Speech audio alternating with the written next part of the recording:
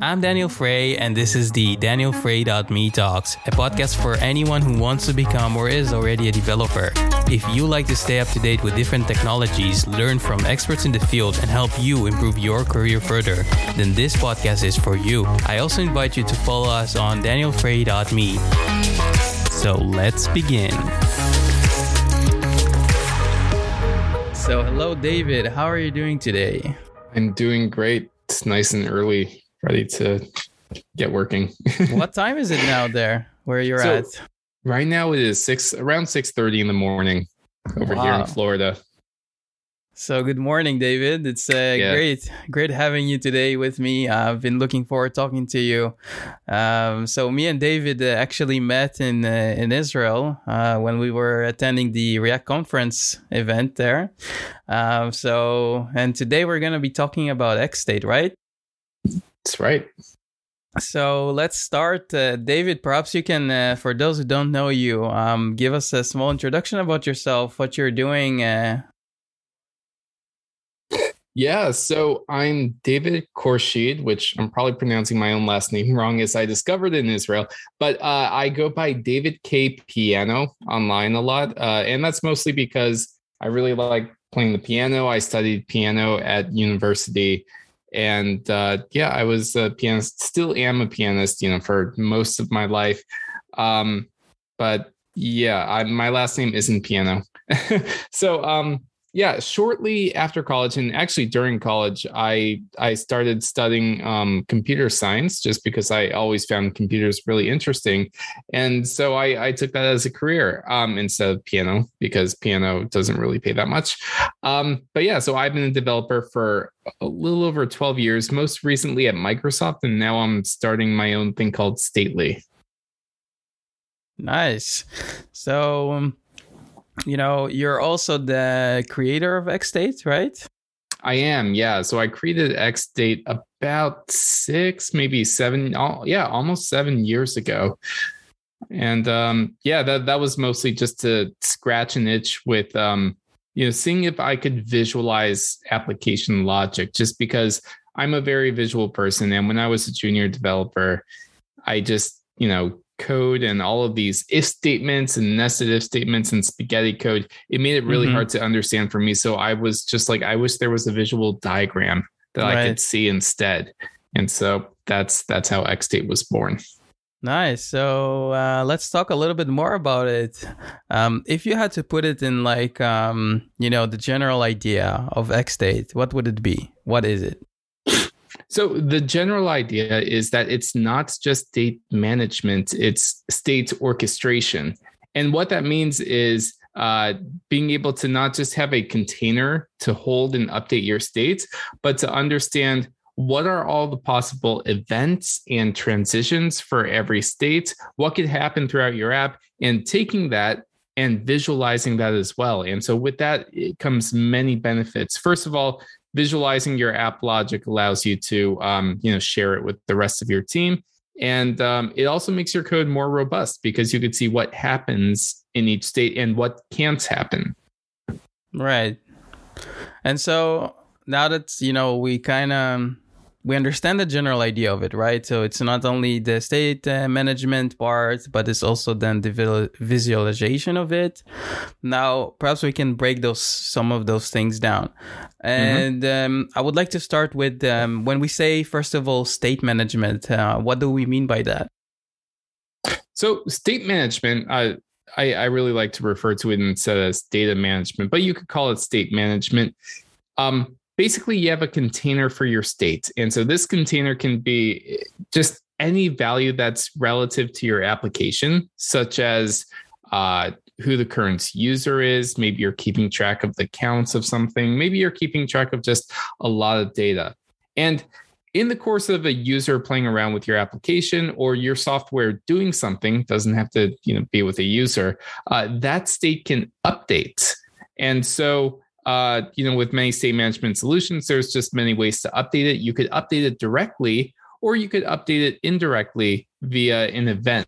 So Redux really popularized this idea where you send an event to your state store, and then a reducer inside will determine okay, based on that event, I'm going to update the states this way, or maybe a different way. So yeah, that's what's meant by state management, is a store for your state and a way to update it. All right. And, another term that I hear a lot in terms of XState was the state machines part. Perhaps we could dive in a little bit further to what are those state machines and how come is it so popular that whenever I looked into XState, that was like one of the first things that I've seen.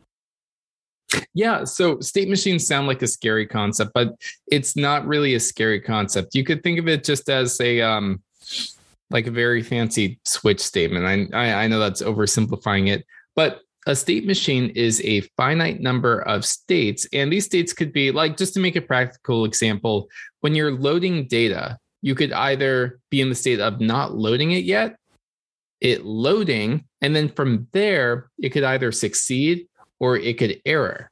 And so a finite state machine defines those finite states. And you could think of states as behaviors. Now, the example I like to give of what is a finite state or a behavior is it's a state, obviously, but it determines how you're going to react to events. For example, you could be asleep or awake, and you're going to react differently to events based on whether you're asleep or awake. You're not going to react the same way.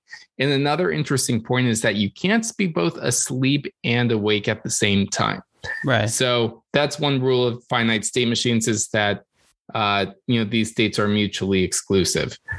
So yeah, there's states and there's also transitions. So transitions is how you get from one state to the other. For example, how do you get from idle to loading? Well, the user says, I want to load this data. They click a button or they perform some sort of action that kicks off that fetch request. Same thing from going to loading to success, loading to error, etc. And then we have, events. Events cause those transitions, but each state defines which transitions are outgoing from those states. So for example, from idle, if the user clicks a button to load the data, they go into the loading state, but that transition might not be on the loading state. And this is actually very important because I'm sure you've seen, like, have you ever been on a slow app and you saw a button that says, like, click this to load something? And so now it's loading, but you're like, this is taking a while. So for some reason you click the button like 20 times. And it ends up making 20 different API requests.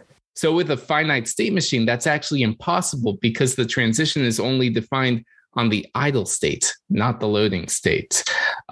So in a nutshell, that's just what a state machine is. It's a way of restricting events to states and also being able to visualize that entire flow. So for the promise example, you could visualize we're in idle. We could go to loading if the user clicks a button, and then we could go to success or error, depending on what the API returns. And then from there, we could even look at it and be like, hey, we could, add more transitions. Like from success, we could transition back to loading if we want to reload the data, or from loading, after a timeout period of like 10 seconds, we could just automatically transition to error and say, hey, we timed out.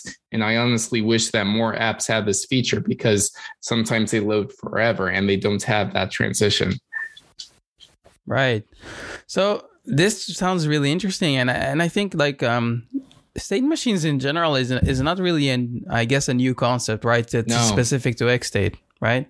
No, it's actually a very old concept. In fact, it dates prior to the 1950s, I want to say. So this thing is almost a century old, and state machines are actually responsible. Like, you cannot build a computer or any microelectronic, like a microprocessor or something like that, without state machines. State machines are very building fundamental. blocks. Yes, they're very fundamental to embedded electronics and even up to computers. You could think of our computers as giant state machines. So state machines are a very fundamental concept. State charts, on the other hand, they were invented in 1989 by David Harel, also an Israeli professor, computer scientist. And I almost got the chance to meet him in Israel, but maybe next time. But yeah, needless to say, these things are absolutely nothing new. They're very, very, very old. So you're describing a little bit now right? We were describing the fundamentals and the general idea of XState and the building blocks of it. And I'm wondering, like, what made you, David, specifically use the methodology or the way of working of state machines in XState and not something else? Well, so there was actually this great talk called I forget what it's called. It's by Rich Hickey, Simple versus Easy. And so I guess the easy approach would be you either directly manipulate states or you have a simple reducer or something like that, where it's just whenever this event happens, maybe have a few if statements in there and then update the states. But that didn't give you the overall picture. I think the reason that, like, I have this methodology of working with state machines instead of something that's easier is because I wanted simple understanding of the logic, and I wanted a way to communicate that with non-technical people as well. And so this is something that other developers who have been working with XState have also told me, is that of course they could use something easier. There's always an easier state management library, and sometimes you don't even need a state management library. Just update the data yourself. But that doesn't make it simple to share with the rest of your team. So by doing it this way, you automatically have like this visualization and also this higher level understanding of how the application logic changes over time based on events. And I think that's really valuable because that's just a lot less documentation you have to write. It's just show them the state machine and then they could follow the boxes and arrows. It's really not that complicated of a visual paradigm to understand. Yeah. Right. So basically saying that the benefit that you get from the state machines is that visualization, the way that you can explain it later on to other people that are not necessarily developers as well. So because you can show them the whole process of it, and that seemed like a very good reason to why the XState is using this way of working. Now, is there any other libraries or state management that use the idea of state machines that you know of? Yeah, there is. So there have been some other libraries. So I'm trying to think in the general web space.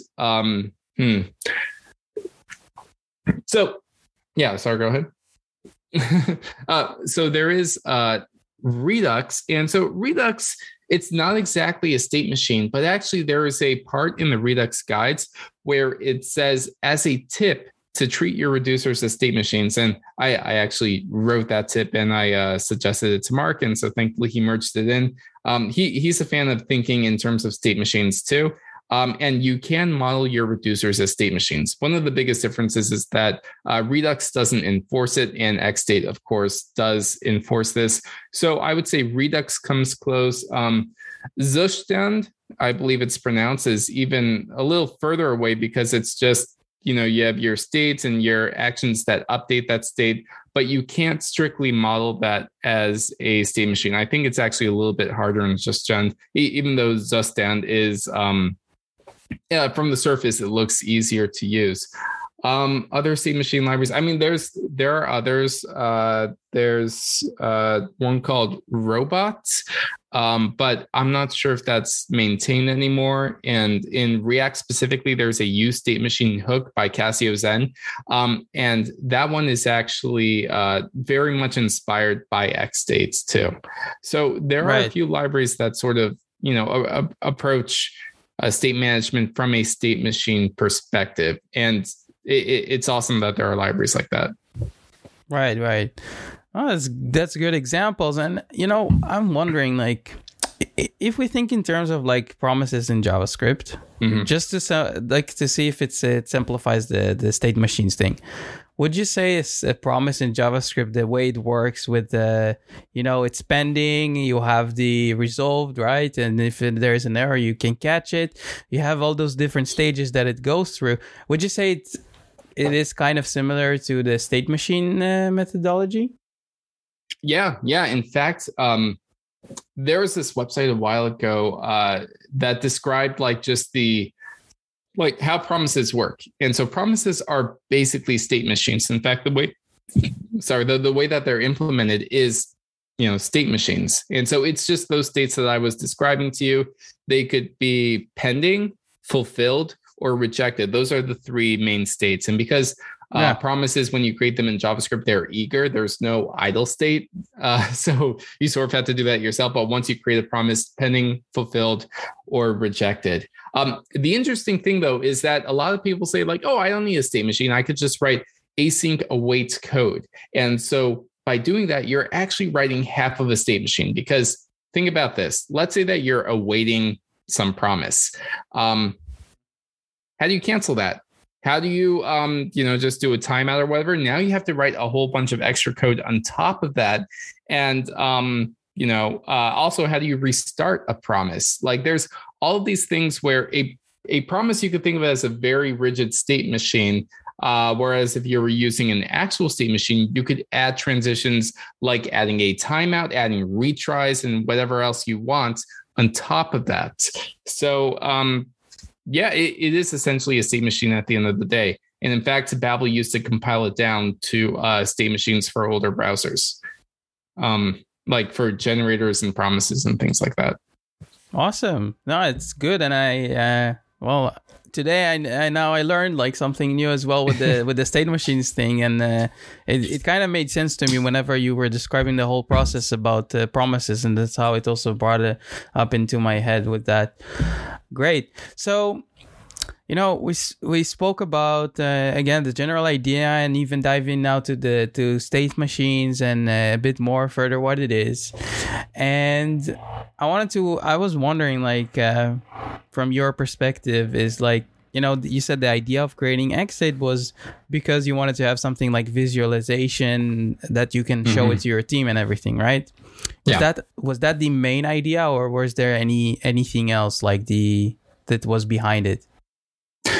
So the two main purposes of state machines and state charts for me, besides the visualization, number one, it's that collaboration aspect. So we talked about sharing it with your team, but the other thing is robustness. And so this is, when I was programming without state machines or XState or anything like that, I ended up writing a lot of if conditions, like, those if statements and things like that, just to prevent like, okay, we know that there's a very good chance that this event won't happen when these Boolean flags are true, but there is a chance that it could happen. So you write an if statement to prevent that. For example, if a promise is loading, you sort of trust that the user won't keep pressing the loading button, or you say, you know what, we could just disable the loading button.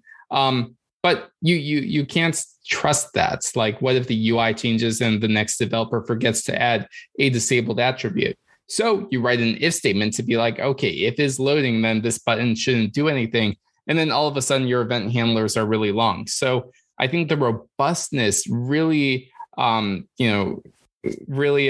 a huge benefit, because you could eliminate impossible states and impossible transitions just from the design of the state machine without having to write tons and tons of if statements and defensive code. Right. So then it also covers the that idea for having the robustness that you mentioned it. And when you say robustness, you just how do you exactly mean it then in your terms? Yeah. So robustness means that you can basically prove that it's not going to end up in an incorrect state. For example, a traffic light. Sorry, I'm saying so many examples today, but a traffic light, all right. So imagine a traffic light. It goes from green to green yellow, or however it is in Tel Aviv where we met it. So in the United States, it goes from green to yellow to red, and then it goes from red to green. And so that is the exact order that it happens. Now, you could program this in one of two ways. You could add if statements, be like, oh, if it's green, and then, this happens, this timer happens, and go to yellow. But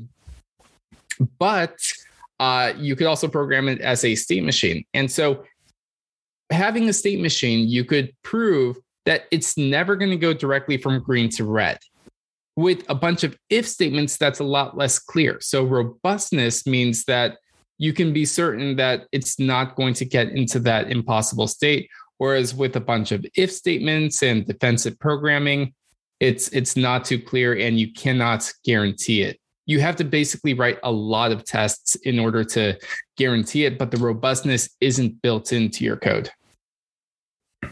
Right. So it gives us this benefit. I guess it, and I also I hate it whenever I have this code that I'm writing, and I like the definition that you gave with defensive code. I always think this a lot of statements or if statements, and it's not clean. Like in my opinion, it looks like defensive. That's a good word. So indeed, I think that's also a good point. So great for sharing that, and a good example as well with the traffic light. I like that. Thanks. It's good. So now I'd like to ask you few questions in a more your personal way of experiencing it. And David, what are you most proud of in XState? What I'm most proud of, I think I'm honestly most proud of well, first of all, the visual utilities, creating a visualizer for state machines or any sort of visualizer is not an easy task. But I think that's the number one thing that people have told me has sold them, is because if there wasn't that visual part, then it would just be a slightly more complicated way of managing state. But that visual part is really the selling point for state machines and state charts. And I think I'm also proud of I guess just convincing so many people to actually use this, especially in production. Large and small companies use this, and that's I'm really proud of that. So the impact that you had on people, and as well as the ability to make it so easy with the visualizer part. And when you're talking about visualizing, how can you visualize it? How do you have to use is it just built in XState, or do you have to use an external tool for that? Yeah. So early on, you could basically copy and paste your machine definition to a separate website that visualized it. And it just shows the visual. So it's very straightforward. However, we introduced XState Inspect about a couple years ago. And so that lets you specify DevTools true in your state machines when you're interpreting them. And you do some setup at the top, just call inspect, and then maybe put a URL to show it where to open the window. And it will automatically open that state machine of your live running application in a separate window. And eventually we're going to be working on browser DevTools, but not yet. That's a work in progress. But yeah, so as you're playing around with your application, you see the state machine on the right to update. And so you see various states highlight, and you get a log of all the events that happen. So if you've played around with the Redux DevTools, it's like that, but you get a lot more, because with the Redux DevTools, you get the current state, maybe the past states, and the events. With inspecting a state machine, you get the actual logic visualized. So you can know not only where it came from, but where it could have possibly gone and where it's going next. It's like having the entire map. Right. Yeah. And that is because of the power of state machines, because of that, right? Because it's so, you can say, robust, and then it's so you have this clear way of working with every single action and thing that you're doing. Right. And also with state machines, the logic is declarative. So that's why we could send that over the wire as JSON and visualize it. You can't do that with just raw reducer code. Or actually, it's really difficult to do, because you're basically translating that to a state machine, which eventually we'll work on too. But not as easy to do. All right. And another thing that I'm wondering is, David, what if you could take back time now and recreate XState and do the whole thing again with the knowledge that you have today? What would you do differently? Yeah, so there's a lot of areas that I could have probably improved. XState was actually written originally, just to give you take you way back in history. It had Lodash as a dependency for some reason, and it was also primarily, since this was 6 or 7 years ago, it was written in JavaScript first, not TypeScript. So TypeScript was sort of bolted on top. So also, I added a lot of things to the API, which I thought would make it easier, such as being like, hey, if you only have one thing, then just put it there. If you have multiple things, you could put it in an array. You could define it as a string or a function or whatever, just having a very flexible API. But to many users, they actually say like, hey, it seems like there's many ways of doing things, and I'm not sure which is the correct way. The examples show so many different ways. So I would probably consolidate that down. So yeah, I would work on the typing and just making the API a bit stricter. And also, I learned about the actor model after starting XState, and I honestly wish I started with that, because this is for a whole other podcast. But the actor model is a very powerful way of understanding not only the logic of one thing, but how different things communicate with each other. So just like microservices or things like that. All right. Yeah. So that's nice to hear, and you made some learnings, and I suppose in every project that you start first, and later on you have gained the insights and the experience. You can wish that you could have done things differently, but it's always good to have those insights. And I think with progress we learn, and with failures we learn as well. So I think that's great.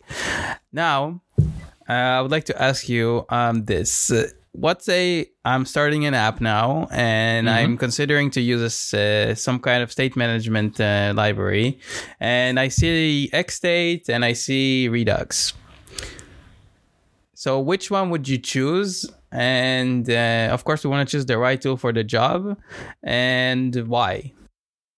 Yeah, so it really depends. Like if you're ready to know Redux, then just keep on keeping on with Redux.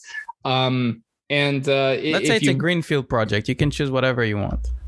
Yeah. So, I mean, XState, you could really think of as a superset of Redux. XState, especially in a React app, it could be used at the component level. It could be used at the global level.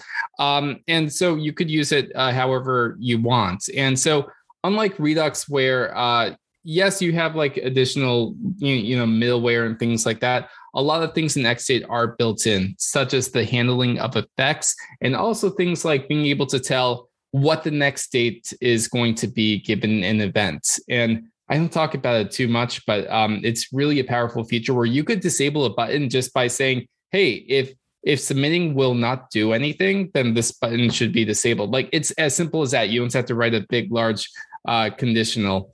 Right. So yeah, because you could basically write state machines almost the same way as you write a Redux reducer.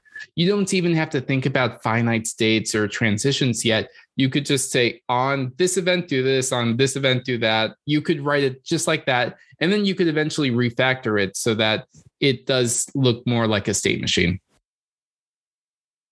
That sounds good. And I think like for me, like hearing, from you and more about XState, I really like the part that you mentioned about the visualization that you can do with XState compares to what you get with Redux, with the DevTools.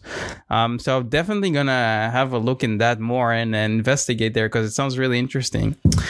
Now, I also heard a little bird told me that you have a new company as well called Stately. And I know that Stately is somehow getting into the picture with the XState. Perhaps you can give us some lights on there, and how does it actually get into the picture with XState? Yeah, so I started Stately. Actually, it grew out of XState and the tools that I was creating for XState. Stately is a visual platform for modeling application logic. And so what that means is that right now, when developers are planning, like, okay, how are things supposed to work together? We have to write user stories and documentation and make diagrams for all of this. This is all very haphazard, and sometimes there isn't even time to do this. So developers just go straight into coding, and that's where things get messy. That's how you create legacy code. And so we really believe in the power of planning and modeling. And so that's why we want to make these visual tools where you're essentially creating diagrams in the easiest way possible. Just drag and drop. You have this nice visual editor for doing so. You could take these diagrams, you could share them with the rest of your team. You could export them. But the cool thing is that these diagrams they're actually code that you could include directly into your apps. And they're executable. So you could simulate them as well. You could tie them to your actual app and visualize things like analytics and also inspect the current state of your app. These are all things that we're working on, and it's not going to be exclusive to just XState. Of course, if you use XState, then it's going to take advantage of 100% of the tooling, but we want to make this useful to any sort of state management developers are using, and in the future, any language that developers might be using in their apps. Wow. That sounds really incredible. I think like this product is, I think I've seen some of like your videos demoing it. And I'm going to, of course, in the description of this episode, guys, put a link to this, to everything we're talking about here. And this is great. I think Stately is, if I look at it, it's like the visualization tool for XState, but then not the one that you just get on XState, but then on like steroids, like even crazier, because you can even write code using the visualizer, so you don't have to actually type the code, but you can just do it using the tool and the UI and everything, if I understand correctly. So that sounds incredible. So I think we got our point for this one. It's been great having you, David. Thank you so much for your time and everything. I think this is definitely going to help some folks out there understand the idea of XState, and help me today to understand it more, and the state machines idea. And so anything that you would like to add or say, go ahead. Just check us out at stately.ai, and of course XState is at xstate.js.org. And also we have a Discord if you want to chat state management and state machines and all that fun stuff at discord.gg/xstate. I'm David K. Piano everywhere, and Stately AI is Stately AI basically everywhere as well. Thank you for listening to the DanielFrey.me talks. Get access to previous episodes, the transcript for today's show, as well as other exclusive content at DanielFrey.me.